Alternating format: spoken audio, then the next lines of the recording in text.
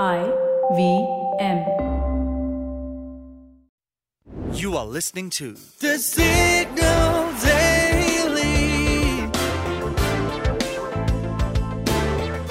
brought to you by Front Page Studios.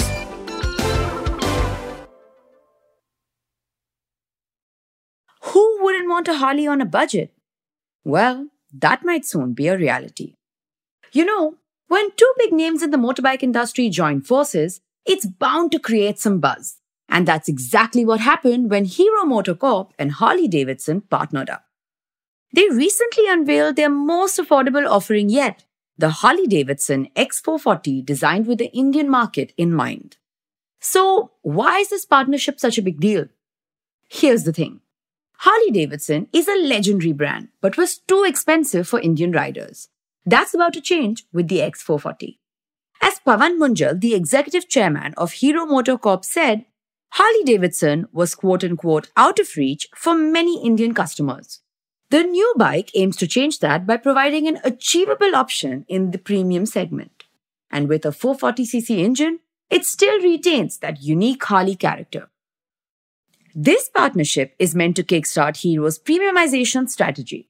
It plans to open up more than 100 exclusive stores across the country for premium models and has ambitious plans to launch one new premium motorcycle model every quarter in the upcoming fiscal year.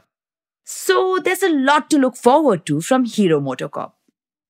The collaboration is expected to combine the strength of a global brand like Harley with Hero's deep knowledge of the Indian market, at least in theory. But could it backfire? Okay, now consider this. The X440 targets the thrifty Indian and not the aspirational spender. That is contradictory to the current emerging India story. It may want to compete with the Royal Enfield and Bajaj Triumph, but fact is, Harley is an American icon which built its reputation on rider groups like Hells Angels. Harley's partner Hero is the world's largest motorcycle manufacturer, but it has never sold any bikes that were more than 225cc, except the failed BMW 650cc, known as the Hero Honda Funduro way back in the 1990s. And Hero's marketing and sales is entirely geared towards value-for-money two-wheelers. While it is creating a new distribution setup for the X440, selling premium is something it has to learn. After all, Hero's most expensive bike costs around $1,800. When Harley quit India in 2020, its top model had a price tag of $88,000.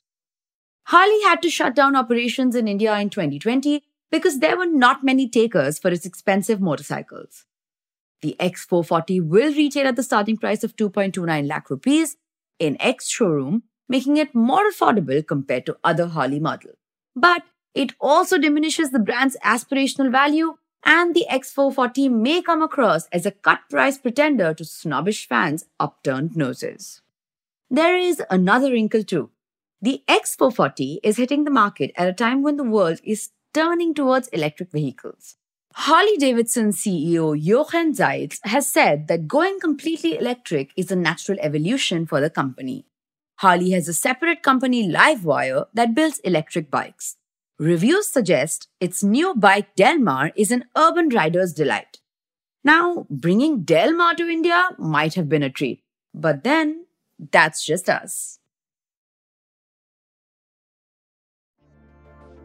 For the next few minutes, you are going to know a little more than you did yesterday from the world of technology, business, policy, and anything that leaves you with food for thought. Hello, I'm Farheen Khan, and this is the Deep Dive for 5th July 2023. Chinese smartphone maker Xiaomi is set on quite a dramatic arc. Back in 2014, when it entered India, Xiaomi was faced with a market waiting to be seized. Indian brands like Micromax and Carbon were bleeding, and the market for budget-friendly smartphones was its for the taking. So Xiaomi quickly took hold of this segment, and by the third quarter of 2018, it became the market leader. Alongside Oppo and Vivo, it was practically ruling the smartphone market. Plus, in Tier 2 and Tier 3 cities, its budget-friendly smartphones, which came well within 10,000 rupees, were nothing short of a rage. And then suddenly, out of nowhere, the winds changed direction. After the military showdown with China in Galwan in 2020, India cracked down on Chinese companies. After accusing Xiaomi India of illegally sending money abroad, the Enforcement Directorate in April last year seized around 5,551 crore rupees lying in its bank accounts. Fresh notices were issued last month. The company challenged the Enforcement Directorate's actions in the Karnataka High Court, where its lawyers said that Xiaomi India is facing a cash crunch. And to Xiaomi's misfortune, more trouble was in store. In a March episode of The Signal Daily, we talked about a shifting trend in the smartphone market. Indian buyers were preferring high-priced smartphones, the market for premium mobiles began to expand, while the budget-friendly segment, which Xiaomi dominated, became stagnant.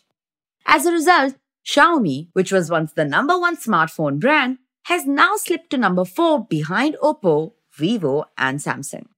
As per a report in Economic Times, Xiaomi India's shipment fell to 5 million in the first quarter of 2023, its worst year yet.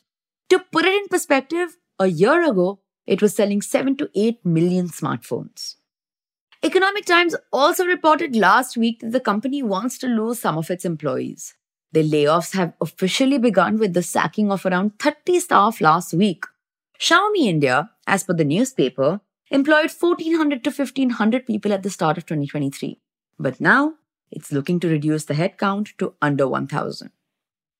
Multiple publications quoting unnamed Xiaomi employees report that the company, stuck between the government hostility and declining market share, is rethinking its India strategy. Some of the staff attributed the layoffs and rejig to the fact that Xiaomi India's top leadership is now operating out of China. After Manu Jain, Xiaomi India's former chief, exited in February 2022, he was replaced by Alvin Sir, a British national and a veteran Xiaomi hand who was heading its Indonesian operations. He was in India barely for a few weeks and now runs Xiaomi India from his base in China. An employee told the Morning Context, and I quote, "Xiaomi India worked like a startup before. China's contact with the team was mostly limited to Manu's level. Decisions were taken quickly and with all the team heads right in the office. All the problems or concerns were hashed out right there, which is why there were so many India-specific initiatives," end quote. The Morning Context report also suggests the change in leadership has puzzled a lot of employees. Before every decision, a lot of documents have to be sent to China, making the process cumbersome and time-consuming. But, for what it's worth, this isn't unusual. Even Oppo and Vivo have similar arrangements with their top leaders operating out of China. However, this is new for Xiaomi. While Xiaomi India does have an Indian President Murali Krishnan B, his main role is liaising with the government and meeting the press.